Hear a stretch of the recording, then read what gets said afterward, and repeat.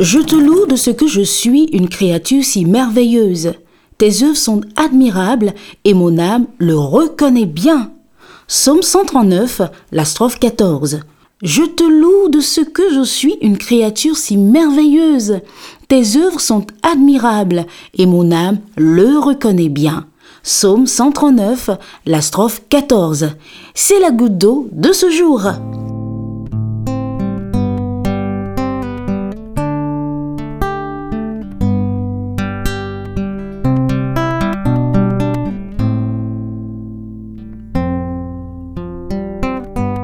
Oh mon ami, l'aurore est une étincelle d'espérance. Le matin est une certitude de l'amour de l'Éternel pour toi et pour moi.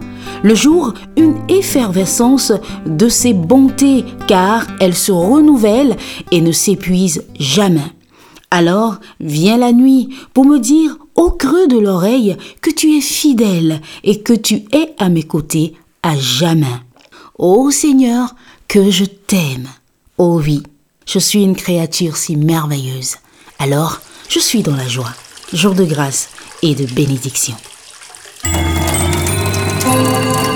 C'était l'eau de vie avec Dodi Juliette Pessou.